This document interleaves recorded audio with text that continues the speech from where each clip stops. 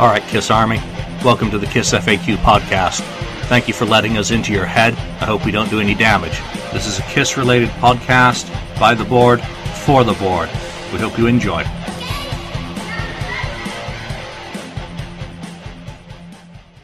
Welcome to episode 12 of the KISS FAQ podcast. Joining me today are bag boy Alex, Andrew, and I'm totally blanking on your username. It's Alive Catman. Yeah, there we go. Thanks. And St. Louis KISS, Lonnie.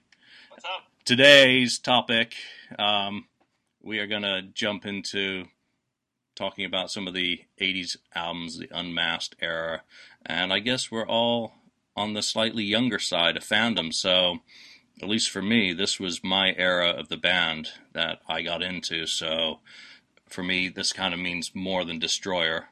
Oh, there I am. I'm illuminated now. But Lonnie, you're going to run point on this episode. So, take us away. All right. So, as Julian said, the topic today is 80s KISS. And I suggested the topic because it's something that's very important to me. It's when I got into the band. It's an era of the band that I was always excited about. And a part of me was excited.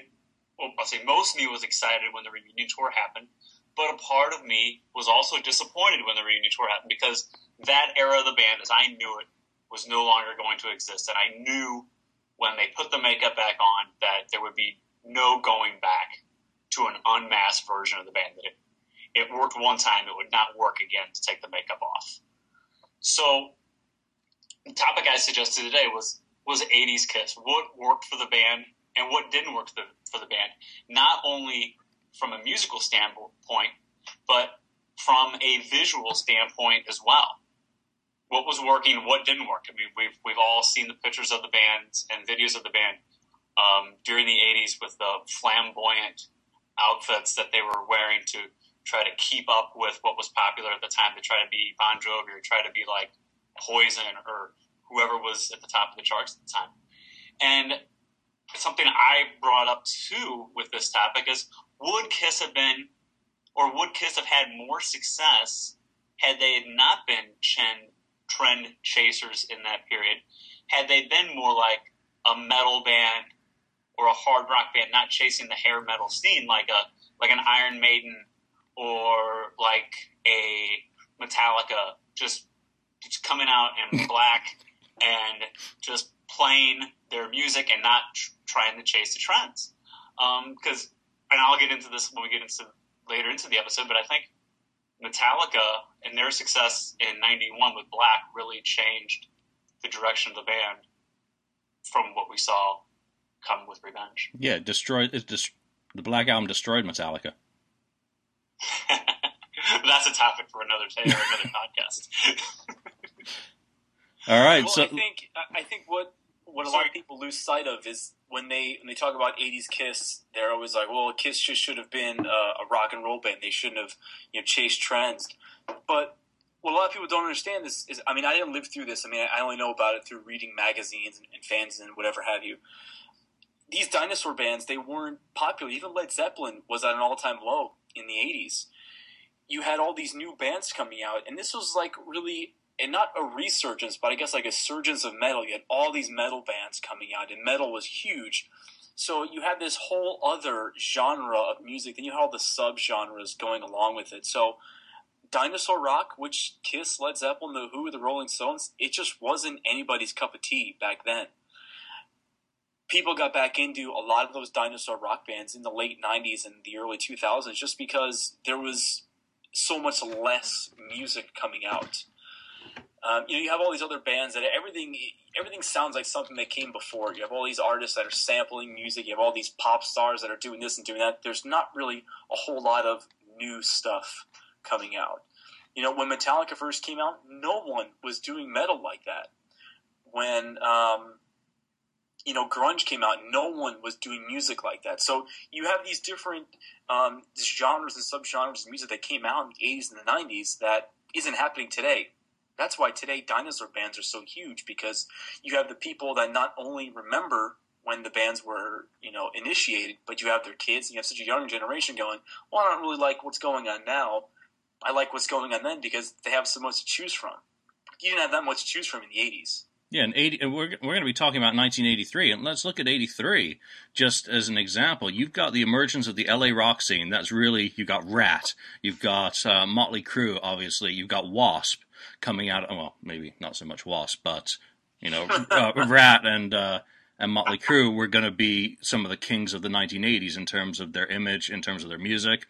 But you've got bands Aerosmith at its nadir. It's way down there. It's lost Perry, it's lost Whitford, it's put out Rockin' a Hard Place, which, while it has some good moments, it's not a great Aerosmith album.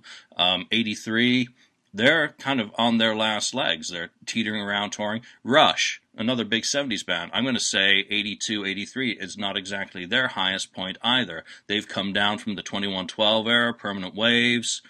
They've gone into the more synth-based phase. So they're adjusting, and they were never a major act anyway after Moving Pictures. So those are, I see, three big contemporaries. Ted Nugent, come on, he's on the down as well for that big 70s kind of... Alice Cooper. Yeah, so Alice Cooper, I mean... What was he doing? Wasn't he Special Forces, early Special 80s? Forces, so, Catch the Skin, stuff like that. And Flush the Fashion. So, all of these big 1970s acts have kind of fallen off the edge of the world. And here's Kiss taking off the makeup, reinventing themselves, and Lick It Up. Alex. I just took over from you, Lonnie. I'm sorry. I see that. I definitely I've got to agree. You had almost this like smorgasbord of new bands coming out in the 80s, and then Kiss, obviously they took the makeup off. You got Lick It Up, and I guess we're still there. I think it's a great album. I don't know, and the Sphinx listens to this. I don't know if Vinnie Vincent saved Kiss or not, but he did do a great album with Lick It Up. Not as good as Creatures, but a good album. But what do you think in terms of their image? In looking back at these things, they come out on stage, they're wearing jeans and ripped T-shirts. I tell you, the Lick It Up look wasn't as bad as when we get we'll get there to 1985 with the Asylum look, and even the Animalize look was a little kind of silly. The Lick It Up look wasn't as bad, at least for the look. I mean, it just kind of came out like the ripped jeans and stuff, and Paul with the tank tops and so forth. So I think it was exciting at the time because it was. I mean, you can see Paul if you look at the beginning of the Creatures tour with his outfits, and even at the end he had the ripped T-shirt going on. So I think there was the excitement, even just with the audience and the fans who did attend those shows with the Lick It Up era. They, the newness, I guess, that's the word. It's not on Dr. Zeus there, but the newness that was going on with the image, I think played a huge factor with it. And I think, like Paul always said that, people listen with their eyes, not with their ears kind of a thing. I think the taking off the makeup allowed people to see the musical aspect that was Kiss. Well, I think in 83 they looked as real as they thought they weren't really there in costumes per se like they were as we get into later. I think they were trying to be as real as they could or as real as they knew how to be for taking off the makeup. And like you said, Alex, it was the newness and the excitement of, I'm going to get to see Kiss without the makeup. What's that going to be like? And they produced it's not my favorite record from the 80s, but they produced a heavier record, like a sister album to Creatures. And they were learning how to be Kiss without the makeup. Andrew, what do you think about when they first took off the makeup and was looking up? Well, remember, I'm a little bit younger. I'm probably the youngest out of everybody here, I think. But I'm not 25. Oh, you're 25? All right, so you got me by 5 years. Okay, so I didn't experience this in real time. I went back. And even when I first discovered Kiss, I didn't even know they took off the makeup. But anyway, looking back and how I discovered it, Lick It Up is the last album of the 80s I could listen to from start to finish and go, that's a really good album. And, you have all these fans, and even fans here, even people here, as we're talking, saying that there was this whole resurgence of Kiss when Lick It Up came through. It wasn't a resurgence. I mean, you had Kiss in 1979 playing 2 nights at Madison Square Garden, and then they come back on the Lick It Up tour, and they're playing, what's the name of the hall they played in New York City? Radio City. Radio City Music Hall. There's no resurgence of Kiss. It's a big theater arena. Yeah, I mean, I almost want to bet that probably 30% of the people that went to see Kiss at that time didn't know they had makeup on 2 years prior, or a year prior, or 6 months prior. They just heard Lick It Up, and they go, oh, that's a cool song. I'll go see them in concert. Because remember, there was no internet. There's barely any magazines. Kiss couldn't get killed in the press at this time. Or maybe they were going to see Accept, Okay, yeah, maybe they're going to see Accept. But on the whole other end of that, I think Lick It Up is a great album. I think finally Kiss decided to be what they were, which was a harder band. And, I mean, you listen back to some of the earlier albums, like, Rock and Roll Over and Dress to Kill. That's not really a heavy band. That's a rock and roll band. But you have this new writing influence, Vinnie Vincent, and you have Eric Carr playing a lot harder than Peter Criss ever played. So you had Kiss pretty much basically how they were. And what I mean by that is I don't believe Kiss was ever a disco band or a pop band or The Elder or anything like that. So you had a good snapshot of Kiss, how they were. It's a great album. I think Lick It Up as a whole worked the best out of all the 80s stuff. But I agree.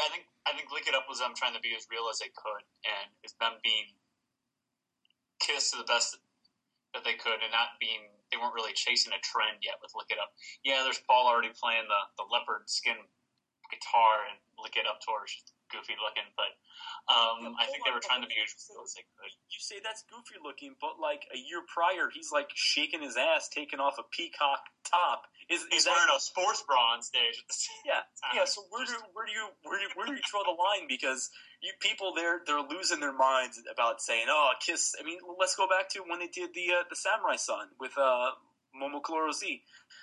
People say, "Oh, Kiss is a silly band." I'm like, when have they not been a silly band? Going back to the 70s, okay, they're in a comic book. That's pretty silly. It's cool, but it's pretty silly.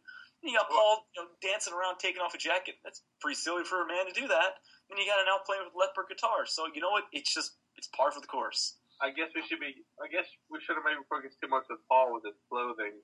I mean, there was even a thing on Twitter today about that. Paul made a statement about some model today, and somebody threw the asylum picture at him. So I guess, and Paul, the cool thing is he didn't own up to the picture. He did go, hey, I never said the road in the streets though. So yeah, saw that aside picture. Was like, Paul probably totally knows. I mean, if he acted like he did on stage on the street, he'd be straight into the end of a van. But those guitars, I mean, if you're looking at the instruments and how all of a sudden they start using, Tiger Stripes, those were all on the Creatures tour as well, don't forget. So that had started before the makeup came off. Tail end of the Creatures tour, he's wearing, Sao Paulo, he was wearing a local football jersey on stage, which he'd never done anything like that. Obviously, he hadn't been to South America before where football is football. But, I mean, he'd started wearing the Creatures tour shirt, so maybe the budget was that tight, on that leg of the tour that... Yeah, he'd started making that transition on the previous tour. So when he comes out on stage... I mean, obviously, they look nothing like they did on the album cover. Vinny in particular was just, kind of strange. But Gene as well, if you look at the album cover and then you look at how he looks on stage, he is the most uncomfortable transformation of any of them from, everyone knows that really, from makeup to plain face. Gene is the most difficult one to make any transition, and he looks uncomfortable, but he does not look as bad in the Lick It Up era as he does later. Did anybody else, when I remember when I first saw a picture of the Lick It Up sleeve, and I'm young at the time, it doesn't even register with me. I'm not a fan as I am today. I didn't even know who the other two guys were on the cover. So can you imagine if you're a casual fan and you're tuning into the Unmasking on MTV, and they're like, Gene Simmons, Paul Stanley, and you're like, who the fuck are those two other guys? I mean, granted, Eric Carr got a lot more pomp and circumstance than Vinnie Vincent ever did, but you had them taking off the makeup, and it's these two guys that's like, who cares? No one cares about them. Yeah, I mean, you got to feel sorry for Vinny. Number one, they always, he was a side figure for Creatures, really. Not on the album cover, barely on the credits. And then they deny his state of Connecticut and try and pretend that they're all from New York. And then come Lick It Up, it's like he's written all the songs on the album, basically, and he's still a bit of a tangential figure. And had you not seen the Creatures tour, had you not gone to the Creatures tour, you probably wouldn't have even known that Vinnie Vincent was in the band even at the time, because Ace Frehley's face is on the cover of the album. There is no internet. You might not even be aware that Vinnie Vincent is a member of Kiss at the time. No, you're right, because it's been well documented that a lot of people went to the Creatures tour and they thought Ace just had changed his makeup. They didn't know. But I'm willing to bet that even though Vinny brought this great, I don't want to say resurgence, but he injected this new energy into the band. Yeah. But I'm almost willing to bet that, yes, he wrote these 3 songs, but how much of a fucking pain in the ass was he before, after, and during that songwriting session? I mean, something had to happen where all the members of Kiss wanted to strangle him. Yeah, and if you think about it, he was probably just like that one guitarist who showed up at a freaking audition in 1972 and plugged in and started noodling while waiting for his turn. So, is there that much of a difference behaviorally between Vinny and Ace? From the sounds of both of them, they were righteous pains in the butt to work with. So, they've got that artistic mental challenge going. Moving on, Kiss goes back to the studio and cuts a new album in '84 called Animalized with a new guitarist. Wait. Are we even done with Lick It Up yet? Are we done with Lick It Up? No, we're not. You're not done with Lick It Up, Julian? Tour. And on the 8th day, God made rock and roll. Done. No, I'm just kidding. No, they really started a trend with Lick It Up of throwing half the album out live on tour. So that was vastly different than Dynasty. How many songs did they do off that album on tour? What, 2, 3? Yeah, 2000 Man, and I Was Made. So before that, Love Gun, well, we still don't really know about Almost Human. We know Love Gun, Shock Me, Hooligan, correct? I Stole Your Love. So, 15, 16. They're back to that in 1983. I mean, they go on tour. They're doing Give Me More. They're doing Lick It Up. They're doing Exciter. Young and Wasted. Young and Wasted. And yeah, give me less. Give me less. That goes into the set in early '84. So midway through the tour, Exciter I think gets dropped, replaced with the next single. Give Me More becomes Vinny's guitar solo vehicle, shall we say. And after the number of bootlegs I've listened to in the last couple of days from this tour, I am so sick to death of listening to Vinny's fricking guitar solo on that tour. She called it the high point of the tour, the high point of the show, because that's when everybody left to go out and get high because they were tired of listening to it. So I guess what I'm getting at, was it good practice for them to totally revamp the set? They murdered the set by putting all this balance on Creatures and Lick It Up. And that kind of remains to this day. If you look at War Machine, I Love It Loud, Lick It Up, being so central. Creatures Tonight, they're playing Creatures Tonight. Yeah. Well, they had to at this point because, remember, they were trying to distance themselves from that 70s cartoony makeup band. So, whereas they were singing about, hey, Christine 16 and, Shock Me and, all those ones. They wanted to be a metal band. And, you know what, if you're playing to a metal audience and you're having opening bands like Accept and even on the Creatures of the Night tour, the previous tour, you had Motley Crue, you want your material to stack up to their material. And also, not for nothing, you want the material that you're playing live to kind of be a good representation as to what's going on, I guess, in music. So they really had to put the focus on those heavier Kiss songs. They weren't going to come out and they weren't going to play, Love Her All I Can, or they weren't going to be singing about, Mainline. They weren't going to do any of that stuff. They had to be a harder band. So I actually had a thought right then. The the opening acts on this tour, and I don't have a full list in front of me. My Kiss Alive Forever is on the floor across the room. Vandenberg. Now that's pretty kind of AOR rock to me. What a great band. Helix, who I loved. Not a good band. We're kind of the Canadian attempt at Motley Crue, from what I thought. Give me an R, give me an O. What about Riot? Riot weren't that heavy. You know, of those opening acts, only Accept really jumps out of me as being a kind of a hardcore grind metal. I mean, I don't know what you want to kind of describe them as, but they're totally different than any of the other bands on that tour. But you know, they only come in at the tail end. So they're not partnering up with any really heavy hitting opening acts. I mean, tail end of Creatures, you had Plasmatics, who were publicly vilified. You've got Motley Crue, who are on the rise, and then on this tour, you kind of have, I guess, cheap acts. Yeah, you had to have cheap acts. They were trying to pinch any penny that they could.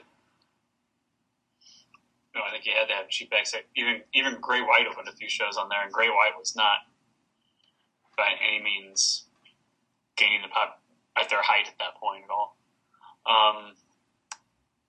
So, are we done with Lick It Up? Should we move on? Any more thoughts on Lick It Up? Give me less. So we go in the Animalize. And well, I would say real quick, if there's anybody who's got a post-shot Lick It Up, get it out there. Come on. Doesn't exist. I don't like it. Doesn't exist. Just throwing it out there. So we move in the Animalize, and we get a new guitarist in Mark St. John on the album, which is Kiss following a trend with hotshot lead guitarist Eddie Van Halen's type of playing with their new lead player. And they start to look a little bit different than they did on the Lick It Up tour. Gene especially starts to look a bit ridiculous. Well, he's got the wig for the first time. Got the wig. Now, is that the same wig? Is that the same wig that Mark wore on the cover and Vinny wore on the Lick It Up covers? It's the same wig. They just keep they were hurting for money at the time, Andrew, so we had to share wigs, too. It's probably the same wig. Ramsey! Where's my wig? So let's talk about Mark St. John quickly. I mean, you know, rest in peace, Mark, but he's a noodler.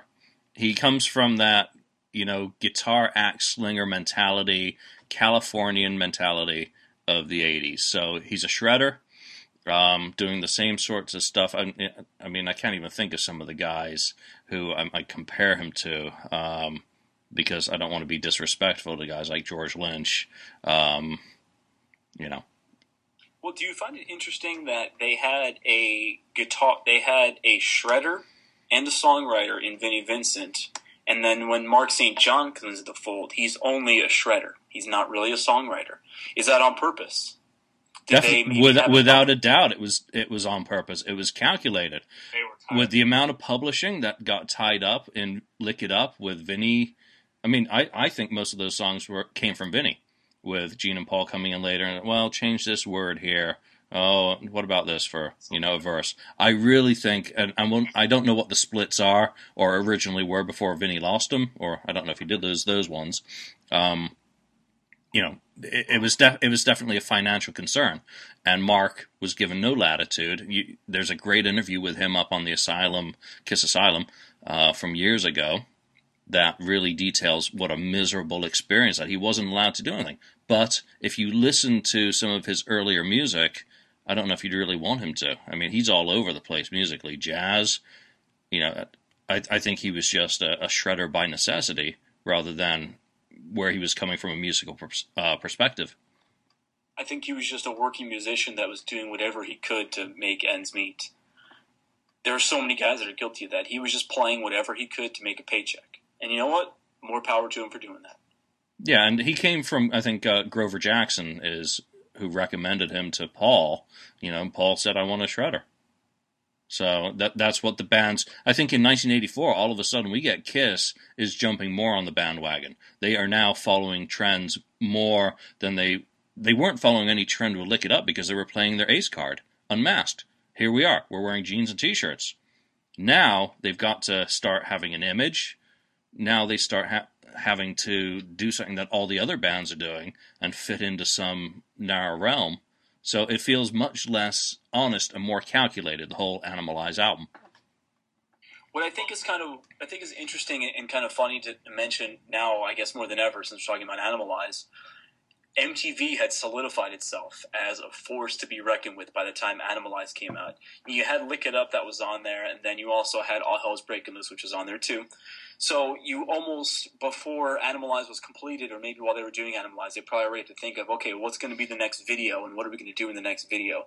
And I think it's funny because Kiss was this visual band, and now they have a visual medium, and they're not a visual band anymore. They're just a band. They really are. Not to discount the songs that came out, because Heaven's on Fire is still a great song. I bet you if Paul could sing it, they would still be doing it today. But you not only had to make a great song, but you also had to make a great video, which unfortunately I don't think Kiss really ever did. No. Animalize was the first album that I ever had on my own. My older brother had Creatures and Destroyer, and when Animalize came out, I guess I was 5 years old, and I knew, I don't know, somehow I knew it was coming out. I don't know, but I got it for Christmas that year, and Animalize was always, it's like one of those special albums to me. And I had it on cassette, and I just played it, and you know, it's a different sounding album with Mark's guitars, and you can definitely see the trend chasing that's going on at the time. And you know, they were still playing the non-makeup card very heavily, though, with like the Heaven's on Fire video, that they're hiding their faces, even like the first part of it, similar to the Lick It Up video. But we all know Mark St. John plays two and a half shows on the tour. Yeah, 2.5. Yeah, 2.5. He did a half show in Baltimore, Maryland, which you can find on the web, and then he did 2 shows in New York, the 27th, 28th, to 29th of November of '84. Yes, and thank you very much, because I lived in fricking Binghamton in 1984. But I wasn't a Kiss. I wasn't a Kiss fan yet. So.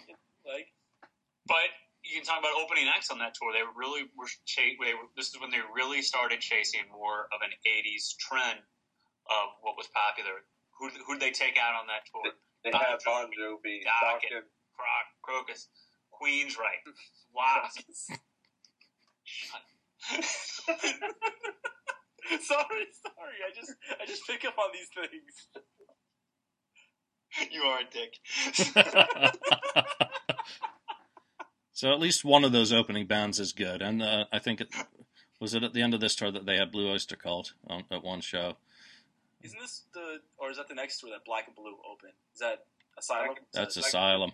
Asylum? Yeah, we'll get into that one in a few minutes. So once again, they start the tour in Europe. They started the Lick It Up tour in Europe, and they throw a hell of a lot of songs from the album out live. And I'm just going to try and pull up a set list here quickly. So first night of the show, you get I've Had Enough, Into the Fire, Burn Bitch Burn, Under the Gun, Get All You Can Take, Heaven's on Fire. You know, that again, they're really shifting the band from the 70s into the 80s, where they've dropped down to how many 70 songs? Detroit, Cold Gin, Strutter, Love Gun. Rock and Roll All Night. I mean, you're basically down to 4 core songs by that point, and the rest is all off the previous, the 3 current albums. So, what an incredible time to see the band, and there's some frickin' great bootlegs from this tour. Radio shows, not just the MTV Unplugged. But I think the one thing that really strikes me about this era, apart from Gene and Mark being so visually contrasting to Eric and Paul, I mean, they don't look right in the band. They just do not look comfortable figures as rock bands. Yeah, I don't think Mark Fett does that great picture where you see Mark live with the band, and he's got his guitar super high up, and he's like singing into the mic. And so he just didn't look comfortable even on stage. Mark, is that a guitar or a chin rest? I don't know what it is. But the thing that really starts to happen, I notice it more on the 84 recordings than the Lick It Up ones, is the tempo really starts increasing to the point where they sound like the Chipmunks at times. And that's just not, the tape's out of sync. So the shows get shorter. They're down to, I think, about 95 minutes. They're faster, and it doesn't sound right. Detroit Rock City sounds absolutely atrocious on MTV's Animalize Live.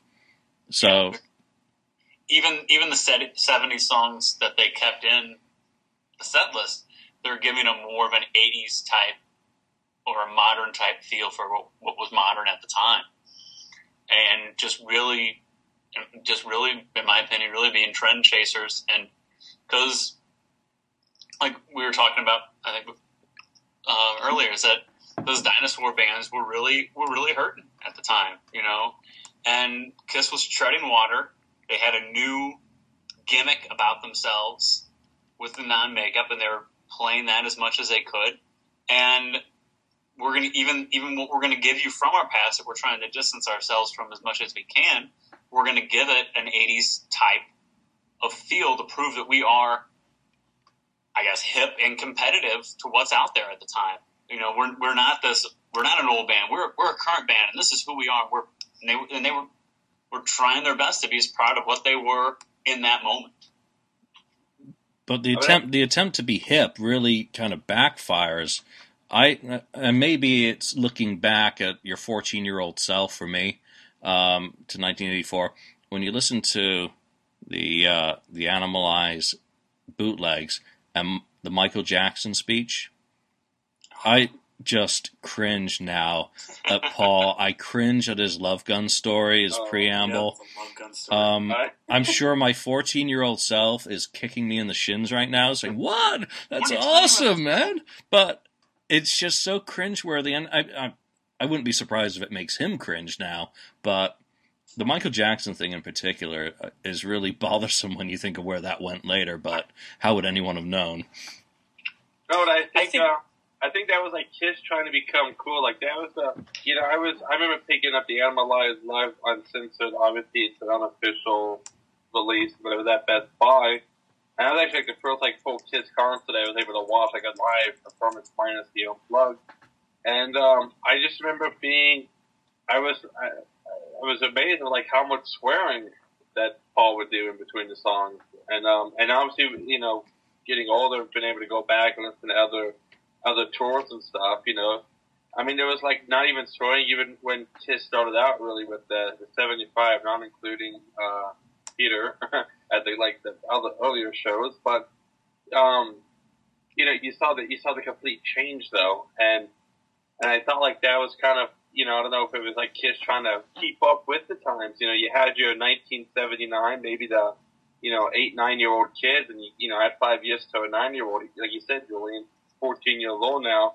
So now he's high school. He's probably having his first beer ever, and now we got to have the F word every other song and stuff. And that becomes noted in more and more of the reviews.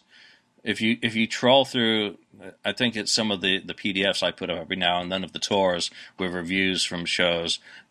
A lot of them comment more on Paul's potty mouth in this era than they do the show, or they also criticize the opening acts as you get into 84, 85. So, wasn't years prior when, I don't know if it was Sammy Hagar solo. It probably wasn't Sammy Hagar solo. It might have been Sammy Hagar with Montrose. But isn't there a story somewhere that Sammy Hagar was asked to leave the tour because he was using profane language as an opening act? And then here you are a couple of years later, Paul is just motherfucking a storm. Yeah. I think that was 77. Was that 77? Early 77, tail end of the Rock and Roll Over tour. So, yeah, he was asked off the tour. Because it wasn't family friendly, and all of a sudden, well, I guess he finally got rid of the kids, or the kids grew up into 14-year-olds by that point. So, maybe with the sort of stuff other bands were doing on stage that he was going to see, and he saw them effing and blinding, He felt he had to kind of butch it up a bit, but I don't think it comes off well. It never struck me as being honest. It never struck me as being Paul Stanley. Kind of just the way he acts and behaves. It just seemed a complete contrast to his kind of personality that comes across, at least to the public.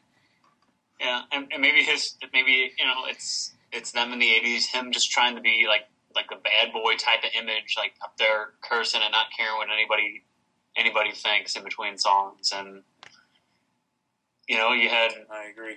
We're only talking about 1984 right there, but you get into later years with like Guns N' Roses and bands who really didn't give a shit what people thought about them, and cursing on stage and whatever in between songs. So, and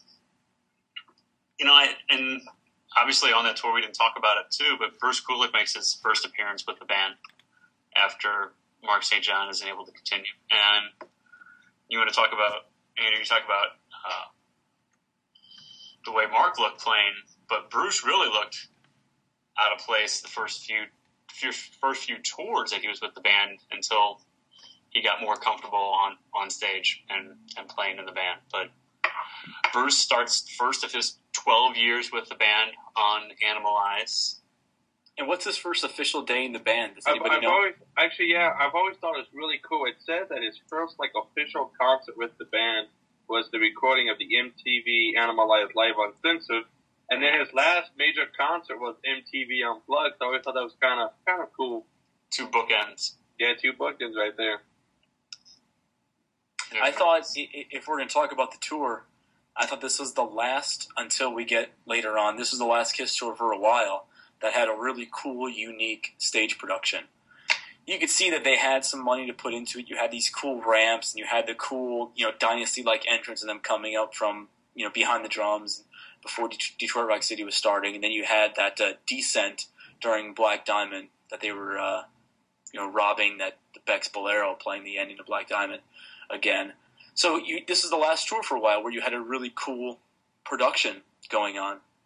And I know I mentioned before that Kiss wasn't a real visual band at this time, but they were trying to still remain a concert act, and I guess trying to put some type of theatricality into their show. They're not wearing makeup and costumes anymore, and demons aren't spitting fire and blood or whatever. But there's cool things going on. There's that ramp that's coming down that they're running up, and then there's Paul doing his trapeze thing. And there are cool parts of the show. This was the last tour for a while where they did that stuff. Yeah, and Eric Carr's drum solo really starts becoming a creature unto itself in Animalize. I mean, it's building year on year from 1980, obviously, when he joined the band. But Bruce, bless him for being the great talent that he is coming in. He does the European tour, and then he finds himself in the band. But I think, number one, he doesn't threaten Paul and Gene's focus. He doesn't take the spotlight away from them. He's not doing any shredding that has Paul Stanley having to come out on stage and say, "Ladies and gentlemen, Vinnie Vincent," to try and get him to stop playing. He's not doing any of that. He's a total team player. He goes off to the side. He knows when to come in for his photographic opportunities with the Pit.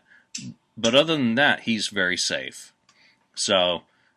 And he nails his lines every single night, so you're guaranteed performance with Bruce because you just know you can count on him. Sick, vertical, like a tree. He's Spruce. Yeah, and I don't think that's fair to Bruce to call him Spruce because I really feel he was given a script and say, you need to do this. We need you to be this sort of person on stage for us. Paul's going to do the running around. The spotlight's going to be following him. And when it's not following him, it's going to be on Gene. So, except for that maybe 3.5 minutes that it's on Eric.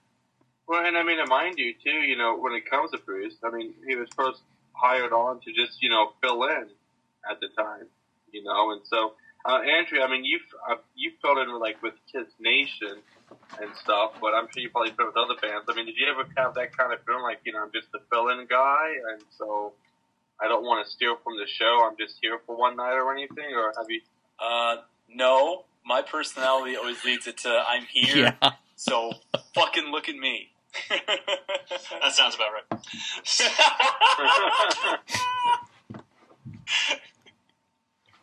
Okay, Andrew's a bad example then.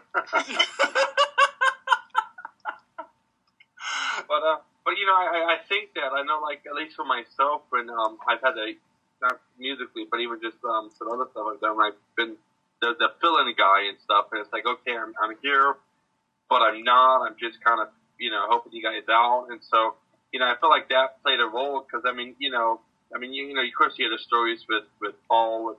I think there was like in that comic book where he takes like Gene's base and like give me that and stuff. But you know, I think with that like that Animalize show, it's excellent. He does his stuff, but then he kind of like he stepped off to the side to let him do the show. But he does a good job though, a really good job. So, what do you think about the selection of songs that they brought into the set for the tour? Well, I really wish they would have kept I've Had Enough into the set list on it's just such a killer song. I know they've got that Unmasked Sail Away show this year for the Kiss Cruise. If there was to be a song I would love to see them do, I would love to see them do I've Had Enough, just because it's such a great song that I don't think got its dues, if you will. Yeah, I've Had Enough is a great song, and it's definitely an underrated song. But this is the first tour where they brought in songs like Under the Gun, which I really don't think are all that good. But then you have Heaven's on Fire, which I think is a solid track. And Get All You Can Take, another great song. Which didn't survive, did it? It did not last. No. Yeah. I think there are less great songs does. on Animalize than on Lick It Up. The songs definitely aren't as good. I mean, Under the Gun, I think, fits the tempo.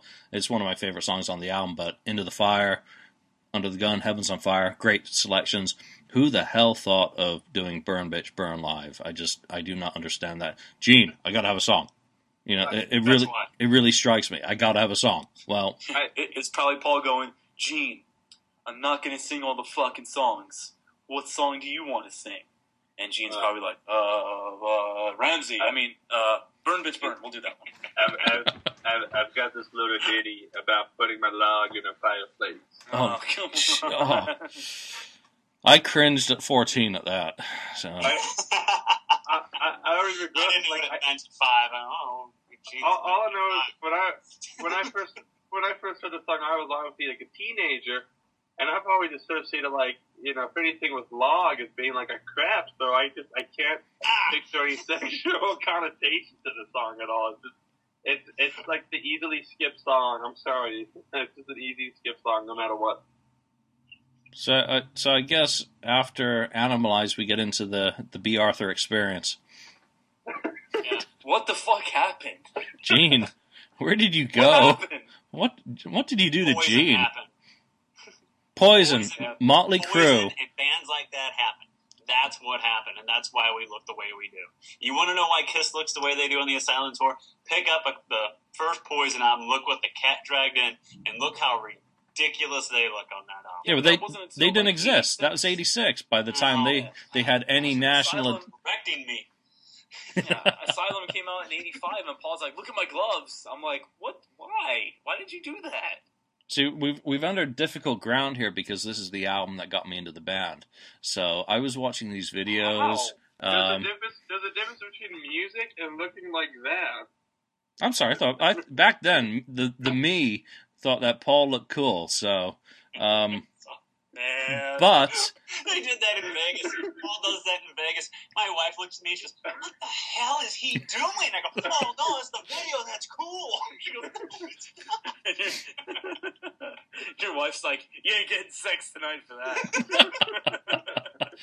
So 1985, I guess you've got all these frickin' bands, and again, we can blame LA because Dokken looked like that. Motley Crue had decided to get rid of their whips and leather and look like that. Wasp had changed as well. I mean, once they bring Johnny Rotten in, they're totally, changing their image. Rat, they've got all the freaking streamers and all that shit going on. So it seems to have been an infection that affected the music industry in 1985. But the music, Asylum, again, I see it as a sibling to Animalize. There's not that much difference stylistically in the music. So you get Tears Are Falling. I think you get more of an emphasis on the power ballad because Thrills in the Night had not been given the chance that it really deserved. So Tears Are Falling, they really start pushing heavily. And, it's, I think, one of the first videos that I saw, along with Who Wants to Be Lonely. I'm like, oh, wow, this is pretty cool music. And All Night. So those are your 3 representative songs from the album as they chose. Does it work? I think King of the Mountain is such a great starting song for the album. That drum beginning with Eric Carr, outstanding and amazing. No, I think that there are good songs on Asylum with King of the Mountain and Who Wants to Be Lonely. I think that it gets dismissed right away because people know what the band looked like visually on stage for that tour, and people just a lot of Kiss fans just kind of roll their eyes and like, oh, is Kiss just immersed in the 80s at that point? It's the most 80s look for the band, and it's a very 80s sounding album, and visually on stage with the flamboyant outfits, the great big Kiss logo behind them, everything is big and very, and very current for the time, though. Does this bother anybody else? Why is Eric Carr not on this cover? Who's that guy? Why? And a lot of people probably didn't even know who that guy was even at the time. He's only the drummer. Hey.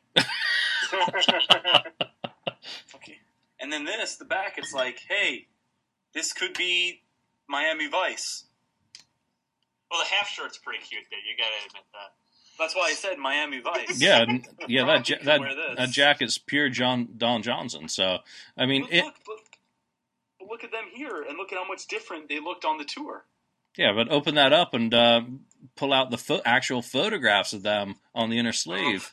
I don't know if I want to. Yeah, it's certainly not inspiring, shall I say.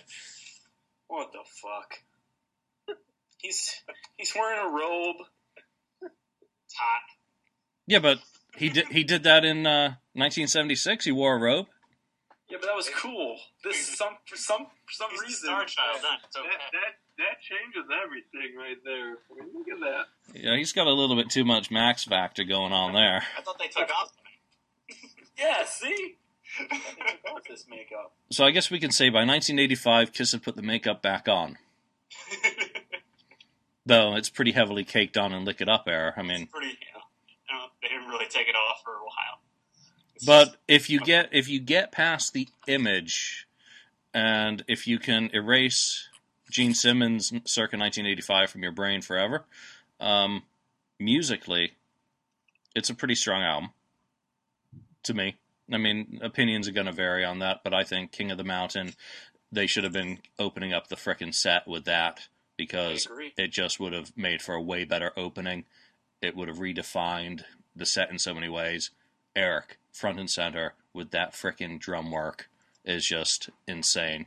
I don't see them being able to do Who Wants to Be Lonely live. I don't think I would have wanted to hear Trial by Fire or Any Way You Slice It live.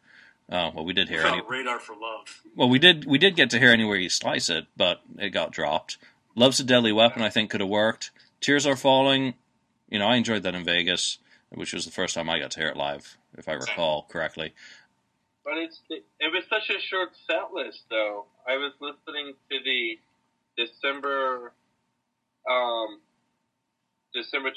show, 1985, that Charlotte, North Carolina soundboard. It's on YouTube if you guys are looking for it. Yep. Excellent show, minus that the Love Gun rap on that one too. Thanks, Paul.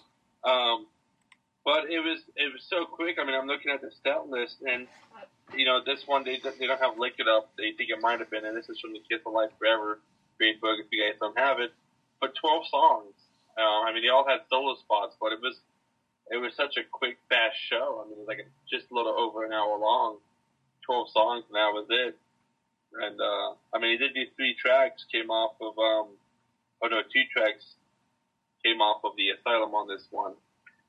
But yeah, by then, King of the Mountain's gone. So, I don't remember if it returned after that, but I mean, look at the set. You're down to Detroit, Cold Gin, and Love Gun. So you're still 4 classic songs, and the rest of it is, again, Features, Lick It Up, they're wanting to prove that they're current and their songs now are current, and the what we're doing is important, and they're very heavily disregarding their past more than ever at this point.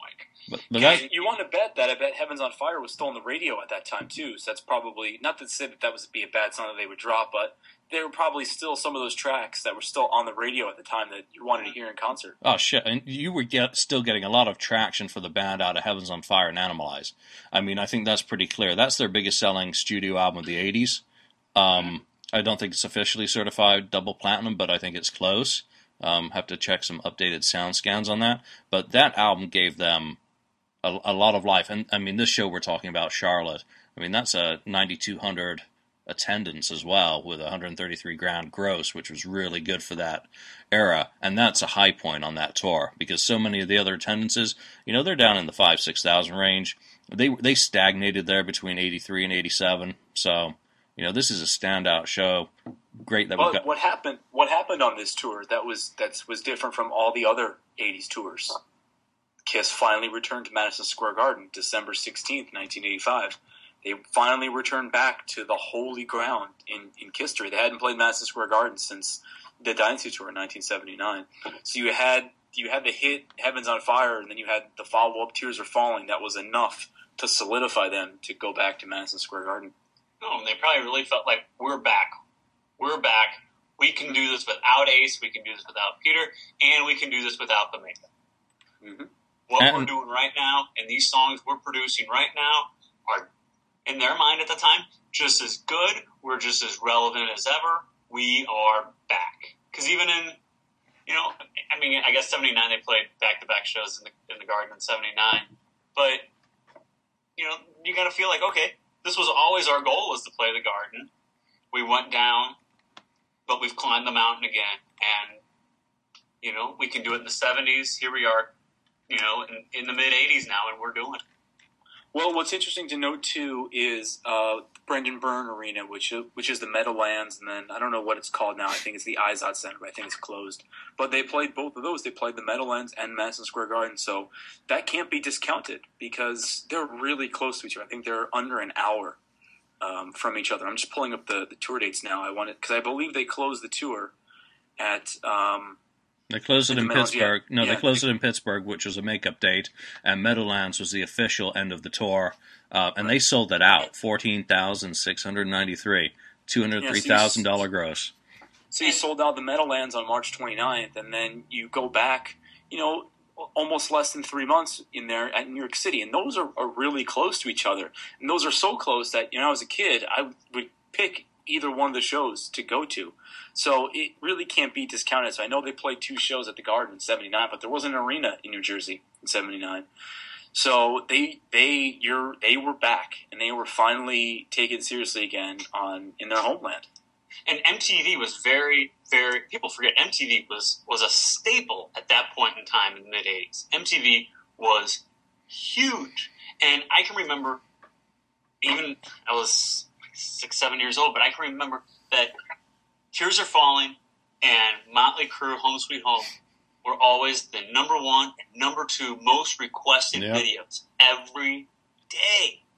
And Kiss was on MTV all the time with Tears Are Falling. And that is really a central part of my personal history is, December the 23rd, my birthday. I walked down to Kmart in Binghamton, bought Motley Crue's Theater of Pain and Kiss's Asylum because Home Sweet Home and Tears Are Falling were on MTV all the time. That was me into the metal scene. I mean, I'd finally grown out of Duran Duran and figured out that Quiet Riot wasn't really legit after Condition Critical, and had gotten into those 2 bands. So MTV plays a central point for a whole bunch of bands, not just Kiss at this time. Oh, no. I mean, think of the importance of MTV to Twisted Sister, for a similar sort of band in this period.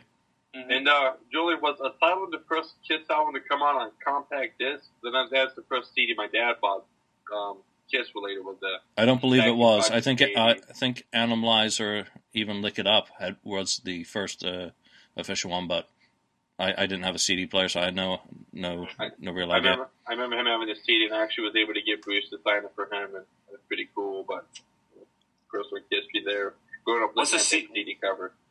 What's a CD? Well, it's like a big record, but smaller and shiny.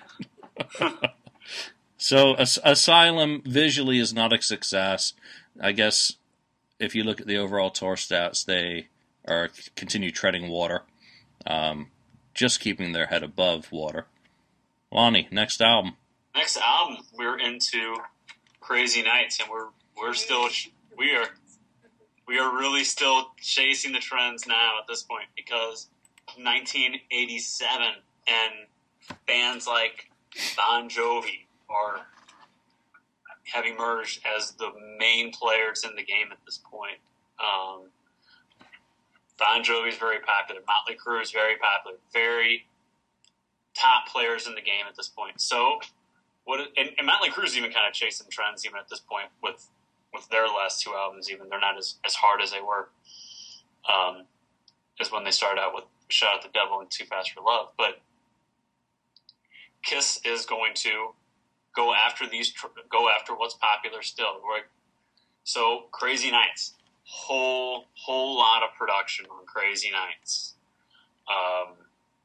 Songs on Crazy Nights, you can pick and choose from. For me, I've always thought it was interesting. They had Ron Nevison, who I believe he was like for a long time was like one of Chicago's big producers. So I don't know what they were thinking. The keyboards, oh my goodness! I would love to hear. I think you mentioned before, Julian. Like Paul says, there was like more better mixes of the Crazy Nights before all the production was added to it. It was much heavier. Well, Paul Stanley's demos from this album are far superior to the finished versions on the album. Obviously, they're demos, so they haven't been super neutered by what Ron was commanded to do. This album doesn't magically end up sounding the way it does and getting released in this format by accident. He was given an instruction set that we want to sound like Ozzy's Ultimate Sin, or this is what they wanted. Without a doubt, or like Heart's Bad Animals, or whichever album it was that Ron had produced. He was brought in there for a particular reason. Paul Stanley wanted to be John Bon Jovi in 1987. He wanted an album with every song could be a hit, like Slippery When Wet had been. And he wanted to be the front man. Yeah. He wanted to be John Bon Jovi, the front man in front of the band with all these songs with me singing, that can be radio hits. And, you start with the lead single, Crazy, Crazy Nights. I mean, it's totally Paul Stanley fronting the band. I mean, and it's not a diss against Paul or anything like that. It's what was popular at the time. And it's what, was really trending. I mean, with what the fuck is this? Yeah. What the fuck is this? That's what it is. That's like, this is all I have to say about what is this. And for those those listening on audio only, Andrew is pointing to Paul's Mankini,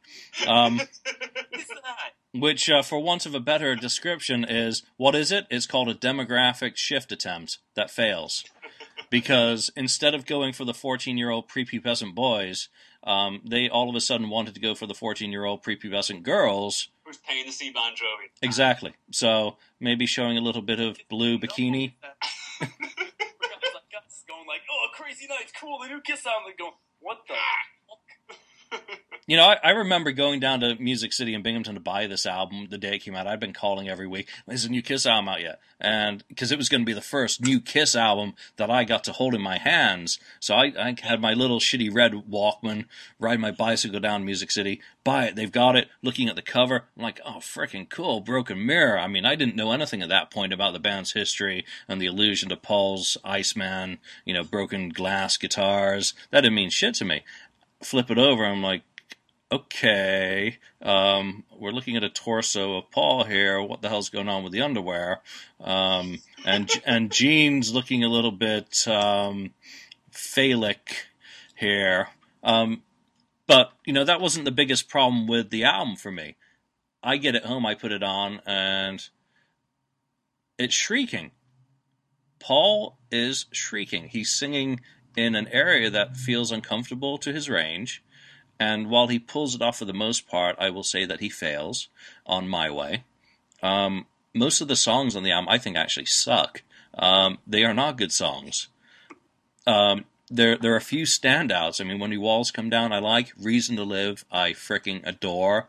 I think that's a fantastic radio-friendly unit shifter. Sorry, Nirvana reference. But Crazy Nights didn't do a thing for me.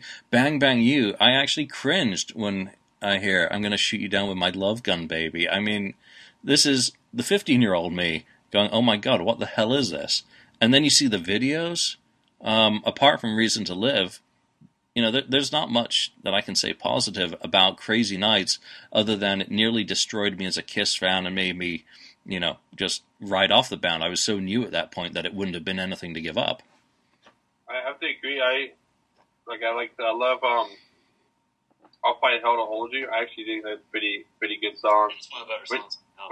When you walls, a good song. Yeah, Bang Bang You. Even as growing up and I remember writing Crazy Nights when I was like a junior in high school. I picked up the CD and some of the stuff. And I'm sorry for anybody who loves the drumming or the guitar part, but you know what? No. I don't. No. Not. Yeah, they're writing the song. They're going, no, that can't work. No. Oh, wait. Not only that, we're going to put it in the set list too. Oh, God. So if each of us have to pick one song from this album as a high point, what would it be? I'm going to go Hell or High Water. I'll go with Fight Hell to Hold You. Fight Hell to Hold You. Crazy, Crazy Nights, because at least people know that song. Yeah, which, I'm embarrassed like, by it. I mean, it was a hit in England, so... The whole album's a turd sandwich, so I'm trying to pick the steaming douche out of the turd sandwich. I will say, when he did Crazy Nights on the 2010 tour, they did, because it was tuned down, it sounded really good on that tour. Yeah, it has sounded better when they've done it in recent years, now that it's been brought down into Paul's current vocal range. Back then, and again, hopefully one day they'll put out the demo so that everyone can hear exactly what Paul talks about with the layering of the choruses. The choruses on the demo sound exactly like he's described them as being anthemic, the kind of the rally that you expect from a Kiss song. The whole character is completely different, but, put it out there. Kiss box set too. Why was Sword and Stone left off? Because I think that's another really great Paul demo from around this time too. Probably because it was too good for the album. Yeah, and Hide Your Heart. Yeah, both of those were left off. Those are both really strong songs. Hide Your Heart obviously would have competed directly with Reason to Live. And I don't know if that was even considered for the Kiss album, but Sword and Stone, that's a really cool song. And I had no idea until like a couple weeks ago there's a Paul Dean cover of the song Sword and Stone. I don't know if you guys have heard that. Oh, yeah. Mm-hmm. I didn't know it existed. I was just sitting there going, you guys had a song that I think could have been a pretty great single, and you guys just tossed it off to the side. Okay. You guys aren't making sense to me at all. But I wonder if that's a bit of Paul back then. Again, think about the Vinny publishing maybe being an issue. He's writing songs. He's demoing some really, some good stuff. I mean, they attribute Time Traveler on the box set to 1986, so it's kind of in that era, and I won't say that's a good song, but, he's putting out publishing tapes for other acts to pick up, and, I mean, look what happens with the next album, Hide Your Heart. Everyone and their dog records that song. So I think Paul Dean was Loverboy. So he picks up Sword and Stone. Bonfire picks up the song because, Paul Stanley as a songwriting credit has a lot of cachet with your audience, co-written by Paul. Sounds really good, I guess. Oh, absolutely. Crazy Nights tour. What do we think? Again, you've got, it's like Asylum on acid, I guess, with the image. A great big Kiss logo in the back, and it's not, like Andrews had said, it's not like the Animalize tour is the last real exciting stage show they had done for a while. It's a very boring Kiss stage as opposed to ones prior and ones that are still to come with Hot in the Shade and Revenge. It's not the what their stage wear, Paul, the basketball jersey type of outfit is just really weird at this point even. And I think Bruce Kulick's Quicksilver radio active sheet, though, you gotta give, that's pretty fly looking. That's pretty cool looking. I don't know about that. You know what? Maybe compared to Asylum, it's a lot better looking. You know, maybe I might have thought differently about Crazy Nights and even Asylum if I lived through them in real time. But like looking back, I get really angry about this because, okay, this came out in 1987. Think about what was going on 10 years prior. You know, they're descending on the baskets onto the stage. That's just 10 years ago.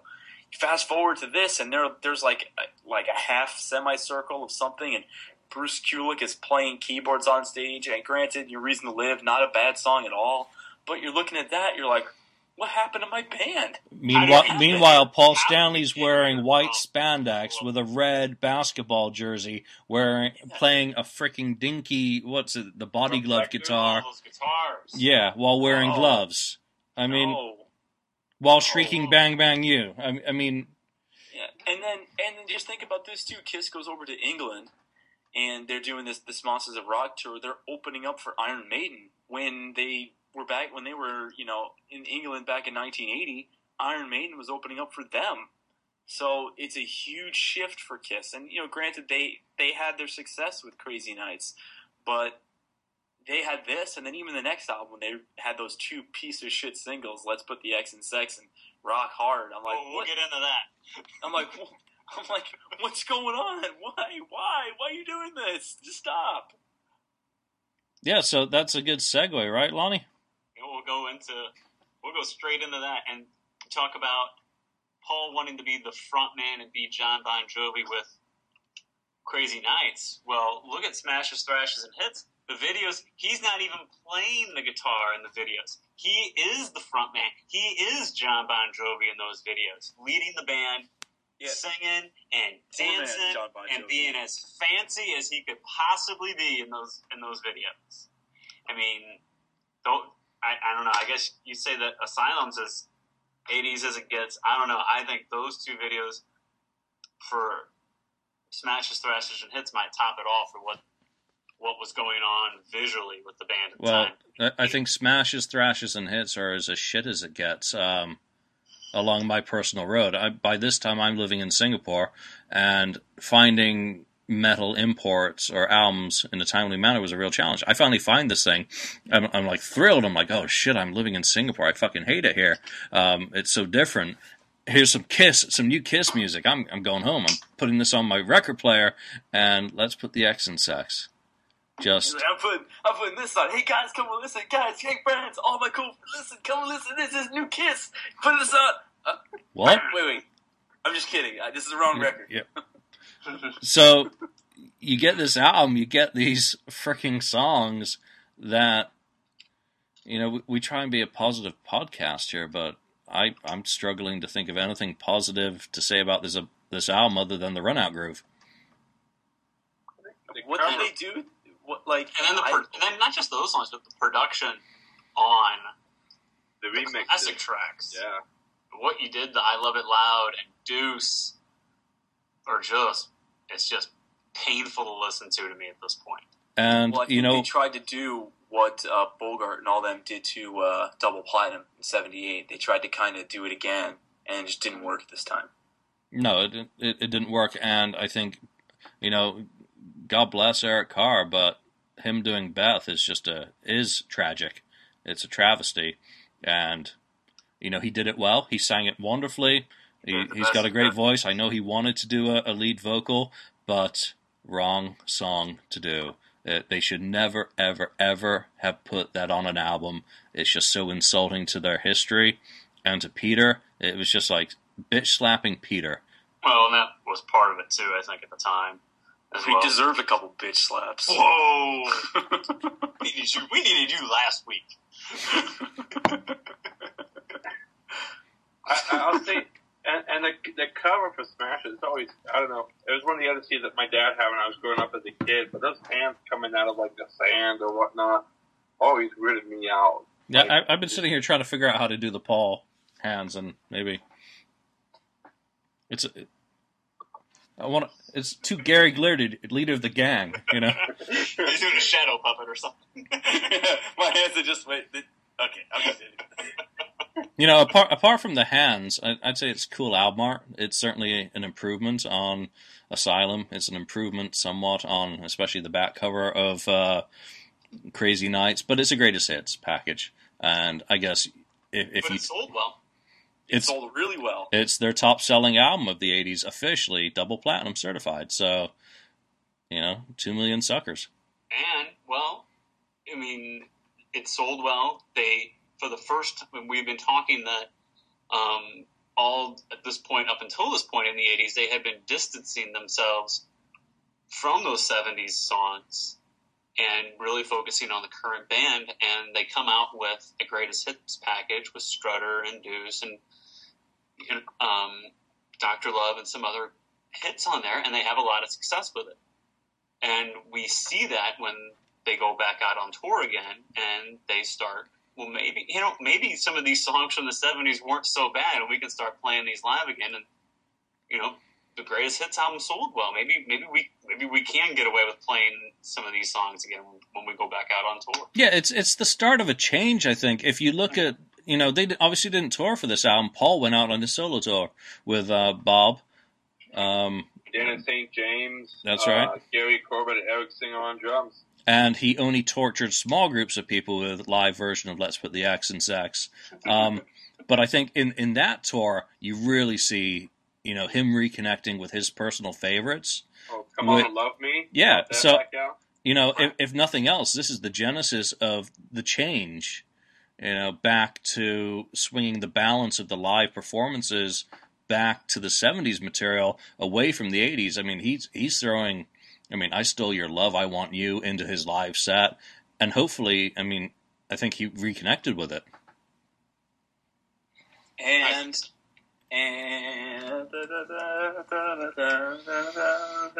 that's when this happened. Well, back to we'll talk about bad album covers. It's not that bad. Oh, what? I think it's kind of cool. Talking about. It's got shades on it, man. Well,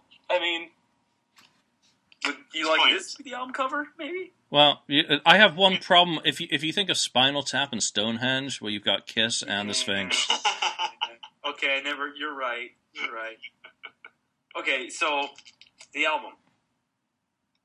It's a big piece of shit. Just a giant, just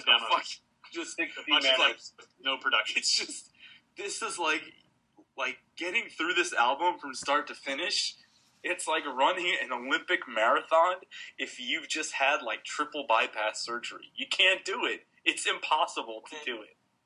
When the album came out, I didn't get it right away. I'm still 10, 11 years old. I don't have a lot of income to go buy an album the day it comes out. But a buddy of mine had it. He goes, dude, the new Kiss album's out. I go, yeah, I know. And he goes, you gotta hear it. It's kick-ass. I'm like, really? He's like, yeah, it is. Come on over. And I was like, no, it's really not kick-ass. It's okay.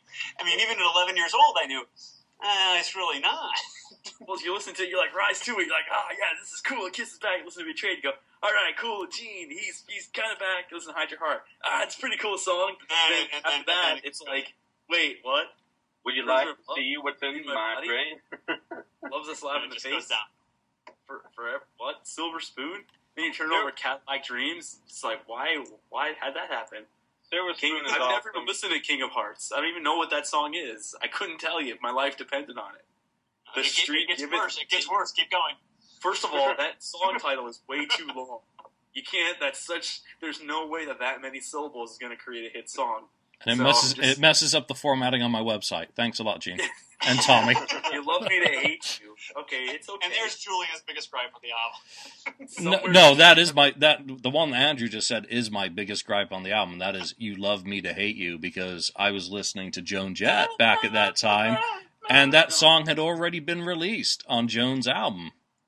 I mean, "I Hate Myself for Loving You" it's just a direct rewrite of that freaking song, and it's nowhere near as good. Little Caesar, it's like if you listen to Eric Carr's demos that he had floating around at this time, I thought some of Eric Carr's demos were great. Some of the stuff that ended up on that Rockology CD. Hell yeah.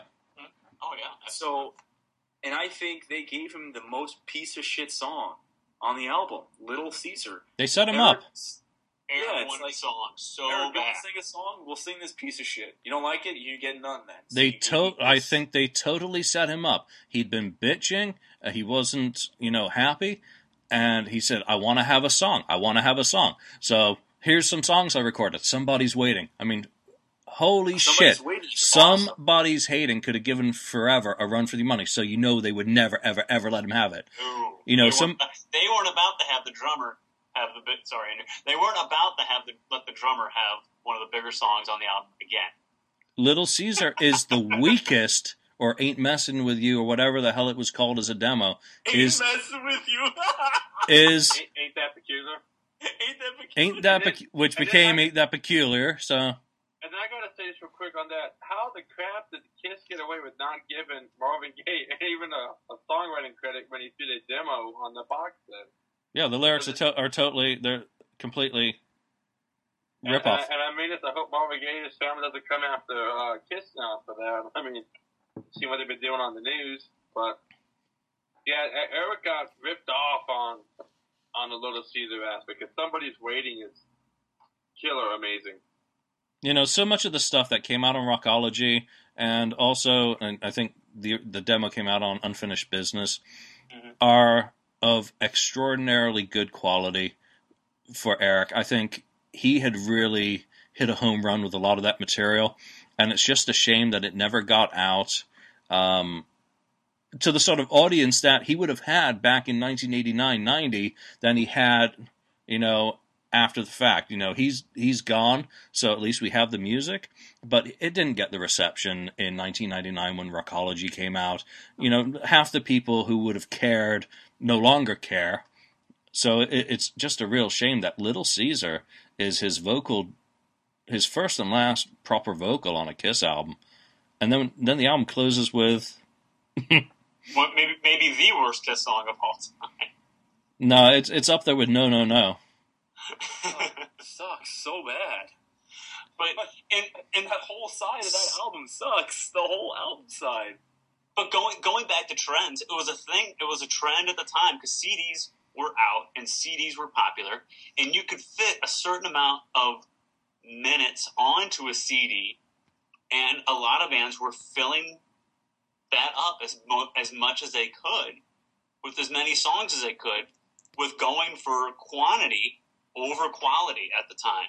Well, if we can put up to 76 minutes worth of material on a CD, well, we should do it because, why only put 10 songs when we can put up to 16 songs on a CD and make it one disc, one CD for that amount of time. And you really got a whole lot of quality was measured over quantity was measured much more heavily over quality. Yeah, and that's why you end up with songs like King of Hearts and Boomerang and.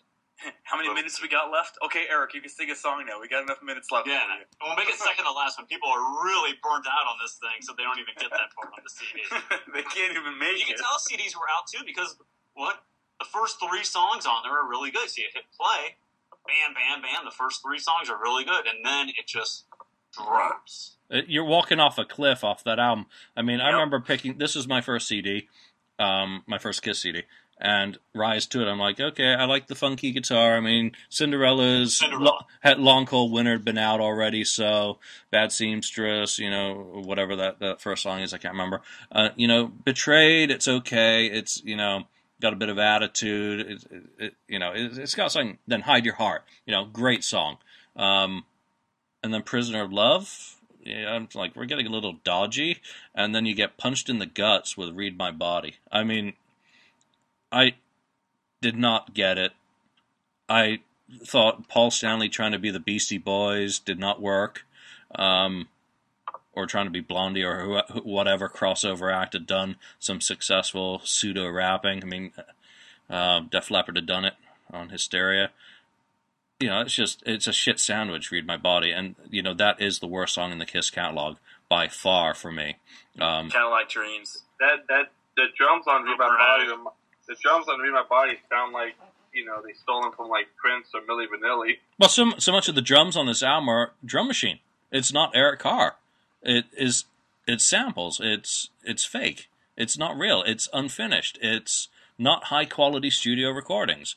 It's piecemeal stuff that's been patched together, and then you end up with 65 minutes of music that you jam onto vinyl, completely destroying all the sonic quality that you can actually press physically into that medium, and it just is garbage. And here, if you were going to make a list of your 10 least favorite or 10 worst Kiss songs, you would have multiple off of this album. 8 of them come off of this album. But it's not all bad. Forever. No. I mean, here, Forever. Spawned them their biggest hit of the decade. I guess it was 90 when it was really hit, but biggest hit since I Was Made for Loving You. Biggest hit since I Was Made for Loving You. And Hot in the Shade remains gold certified. So what did it do for them? Sod all. Did not do a thing. That shit sandwich. It did not translate into sales. It did not really translate into a tremendously more successful tour, though the Hot in the Shade tour is the biggest tour the band embarks on in that decade. Well, we're now into the next decade because they delayed going out on the road until early 1990. But why'd they do that? Because they waited for Forever to become a hit. Well, yeah, you keep releasing singles. Then they could go out on tour. Yeah, you keep releasing singles until one sticks, because Rise Your Heart, unfortunately, was a really dumb choice of a single. Wait, what? Say that single name again? You said Rise Your Heart, Rise to It. Yeah, there we go. It was actually Hide Your Heart. Hide Your Heart was Hide Your Heart was the first one, and it stiffed at 66.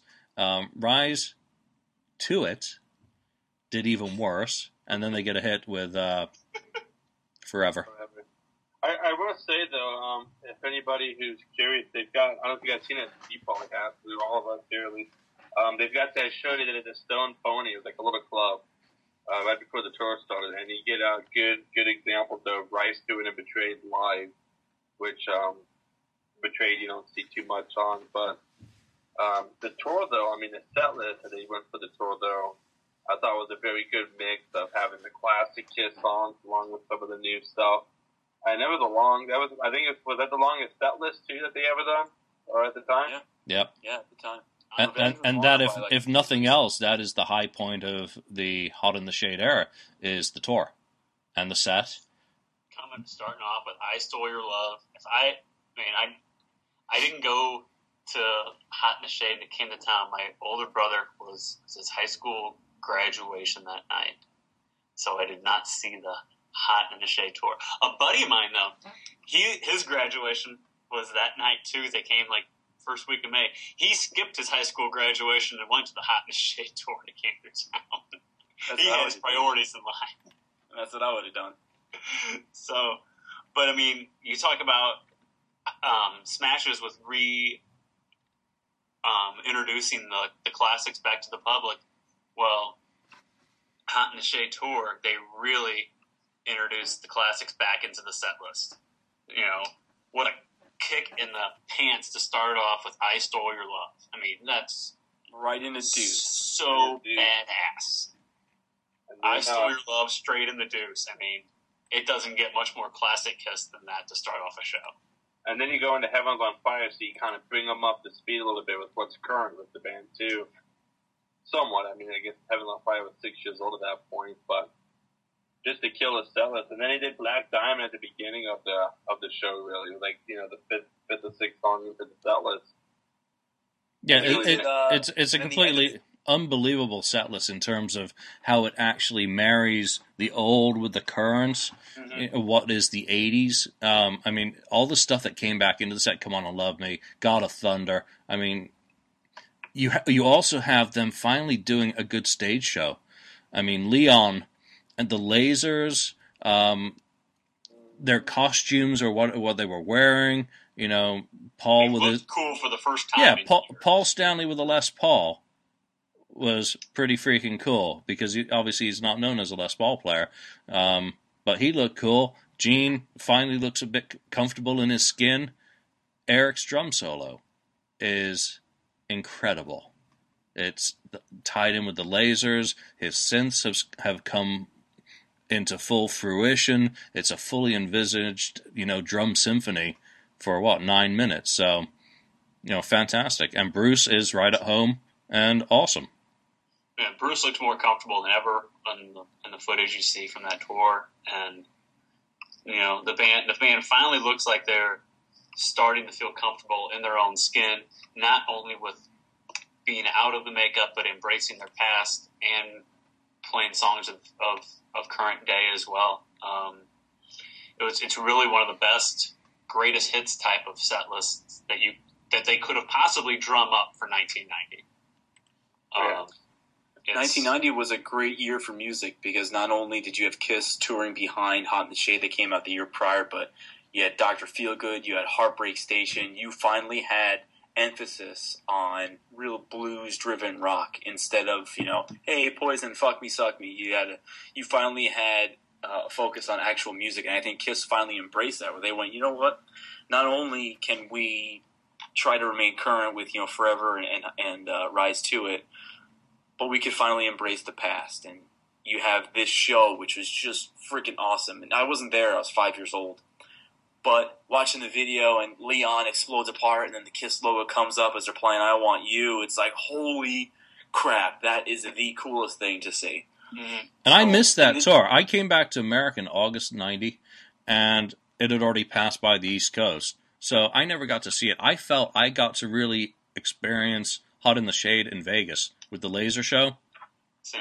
I finally felt, after seeing those two fantastic pro shots from Detroit early on in the tour and later on, you really get to feel what a great production it was.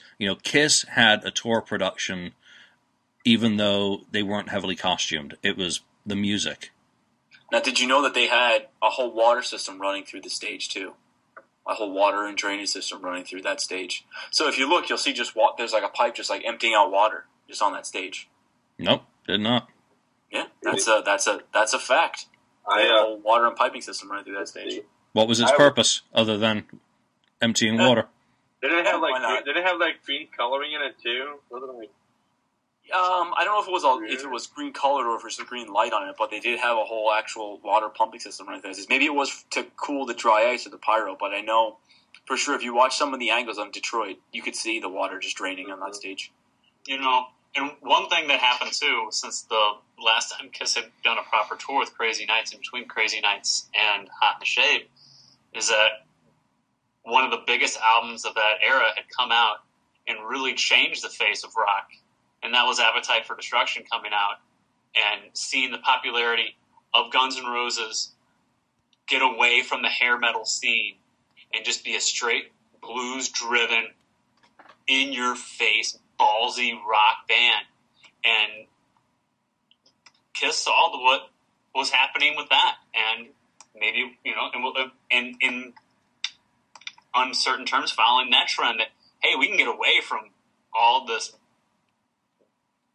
horrible look that we've been going through the last few tours and kind of just be ourselves with what's happening with music now. And that was a major factor in the change of how the band looked visually from Crazy Nights tour into the Hot in the Shade tour was Appetite having the success that it did. Yeah, and that had an effect on everyone. 1989, exactly. Motley Crue and Dr. Feelgood, obviously we've mentioned, they changed their look. Wasp, You know, they came out with the Headless Children. They totally changed their look similarly. You know, so every single act, Dokken, Back for the Attack, changed their look. You know, gone was their glam phase of Under Lock and Key, gone. So, you know, everyone went back to basically kind of like how they looked in 1984. I guess Rat as well also dropped all their stuff for Detonator. So, you know, this era really, you know, they're right in line with all the other bands saying, well, we don't need all that shit anymore. You know, let's focus on the music, and you get one hell of a long set. Best tour. I wish I was old enough. I mean, when they came to DC, I was just coming up on a year old, though. Not that if you guys feel old or anything, but but you know, I agree. I've just you know, if you guys don't have Kissology Volume 2, which you guys should go down and get it, that Detroit show that they have is excellent. Excellent representation of this tour and performance, minus the fact that they cut out rides to it, and I wish they would have thrown that in there, but I think there was some publishing issues with that, if I'm not mistaken. Yeah, Bob Halligan, I believe. That's like the 889th reason why I got pissed off at Kiss. But you know what really grinds my gears? Rant. You know what really grinds my gears?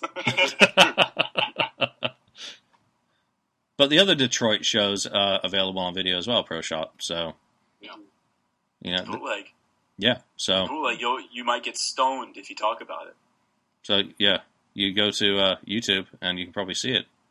And I'm not even going to check. So you know, you got some good videos from this tour. Any others that jump out? I'm looking at my freaking website and I don't have it all noted yet. There's actually a really good one that's out there that's not widely available. Fort Worth, Texas, 1990. It's actually really good. You know, and getting just look real quick that Kiss toured forever on this tour, and they went back to a really grassroots tour where they played places they hadn't played in a long time. There are so many shows. There are so many shows in the Midwest that they hit, places that they hit: Springfield, Missouri; Columbia, Missouri; Carbondale, Illinois; Cape Girardeau, Missouri. Cape Girardeau, Missouri is like a college town 2 hours south of St. Louis, where Southeast Missouri State is, and it's just a small little arena that they played in. And I really, you know, it's really Kiss getting back to their roots, not only with their set list, but going places that other bands wouldn't always go to. And well, I'm looking at the Kiss Alive Forever. They between July 10th and July 13th, they had 4 concerts in 4 different locations just in Virginia alone. And like you don't see stuff like that, you know, with a lot of the previous tours. So they you don't see stuff like that because most people in Virginia, they're all family, so they didn't even know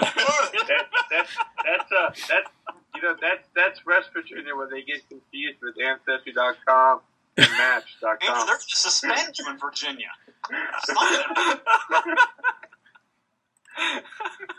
Why do I get the feeling I'm going to be doing some more editing this evening? Come on, just leave it in there.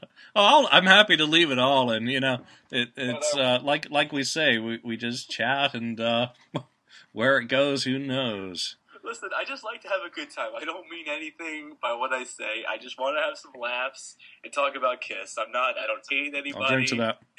You know, I just want to have some laughs. It's, you know, I'll make fun of myself just as much as I'll make fun of anybody else. You know, this when we're talking about it, Kiss is a band of full-grown men who wear spandex, put on makeup, and basically sing about having a good time. So and they have fun doing it. But for the most part, they and but so much so for the things there, like you said, Julian, they have fun doing what they do. I think you could speak in the Hall in the Shade tour, kind of going back to that. The videos you see them, they look like they were having fun, minus whatever kind of the drama that was kind of going on between Eric and Paul on the tour. On the concert, they looked like they were just having fun, and I think that's what I think helped kind of re-energize the band at that time, was they were having fun. Yeah, and, you know, for the 3rd tour in a row, they they play Madison Square Garden, and that show, November the 9th, ends up being Eric Carr's, final show, live show with the band, which is a somewhat melancholy note, obviously, even all these years on. So, and they played it almost to capacity that night too. I mean, they're again feeling like we're doing this without the makeup, without Ace, without Peter. And then they go and ruin it all in 1992, but that's a whole... Oh! Yeah. Now, real quick, the Hot in the Shade tour, they had Slaughter with them. Do you think there was any... Slaughter? Slaughter. It's just like a Pokemon. but, Slaughter. But do you think there was like any, I don't know. I always kind of wondered, I guess maybe get Mark Slaughter one day on the show. That had to been like awkward having Kiss, where you've got Slaughter, which used to be the Invasion, if you will, with Vinnie Vincent, with Kiss. I just always wondered if there was ever like awkwardness at all. If they were like, they're probably like, hey, fuck that guy. It's a big middle finger to Vinnie at the time. Absolutely. I mean, Slaughter was, a band on the up. Slaughter was on the rise. They were big. Yeah, they were a half decent band as well. So, I mean, they weren't playing shit like "Rise Your Heart." Oh. That's my favorite Kiss jam right there. "Rise Your Heart." Someone's going to do a mashup now. All right, so where do we leave this? Those are the albums of the '80s: "Lick It Up," "Animalize," "Asylum," "Smashes," and "Hot in the Shade." I think it's best to say you could seriously take this for the Kiss box set. Maybe if there's a gem or two of a Gene song you could toss on there, and you could be happy with that CD for your 80s best of. I completely agree. The less I got to sit through, the street giveth, taketh, the love me to hate your the less I got to sit through that, better. Well, it was my Kiss growing up in the 80s, and during the 80s, I was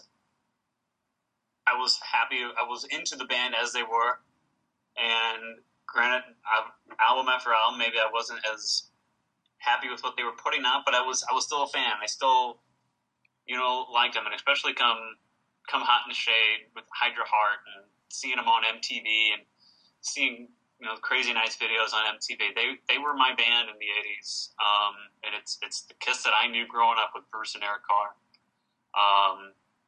That's okay. We won't hold it against you. Thank you. And as much as I'm sitting here bashing it now, it was important to me at the time. And even like I said, when Hot in the Shade came out, I wasn't real impressed with it, but they were my band, and I would defend them. That they're still a great band. I don't care what anybody was saying. And it was not cool to be 10 years old and liking Hot in the Shade in 1990. It was not. It's not cool to be 35 and liking Hot in the Shade in 2015 either. So nothing's changed. Still get grief over it. It ain't cool to be 29 and have this. You can find this in my apartment. This is like female repellent. You take one look in your apartment and they go run away screaming. Yeah. You keep some things hidden away, skeletons in the closet, and that record, Andrew, I might just hide it for quite a while. Yeah, it's in my Kiss Stereo Road case. That's another show. We'll talk about those. Well, at least I'm not as guilty as you. I mean, right by me right now is that. So, I'm not looking at Paul's mankini. I wasn't. I just kind of was like, that's one of those things. Can't stop looking at it. I'm like, what the fuck? I'm insulted as a fan. I look at that, I'm like, why? It's like a car wreck. You can't stop looking at it. You're like, I want to stop, but I can't because look, you can't. Well, in 1976, Paul sings "I Want You." In 1987, he wants something else. So, we're kind of rejected at that point as the males. But I think somebody said it before, but. I think Kiss, looking back at the 80s collectively, they did what they thought was best and they thought was cool at the times. And looking back now, they're like, oh, holy smokes. I mean, I'll be honest, I saw for the first time one of those Fast and the Furious movies the other day. I'd never seen them, and they had the clothing style of the early 2000s, and I was like, holy crap, did I wear that stuff in the early 2000s? So, looking back now, I think anybody can look back and go, probably wouldn't want to do that one again. But but there are some gems out there. There's definitely also some takeaways from the 80s era. And I think that's at least they have that there were also some takeaways from the 80s era.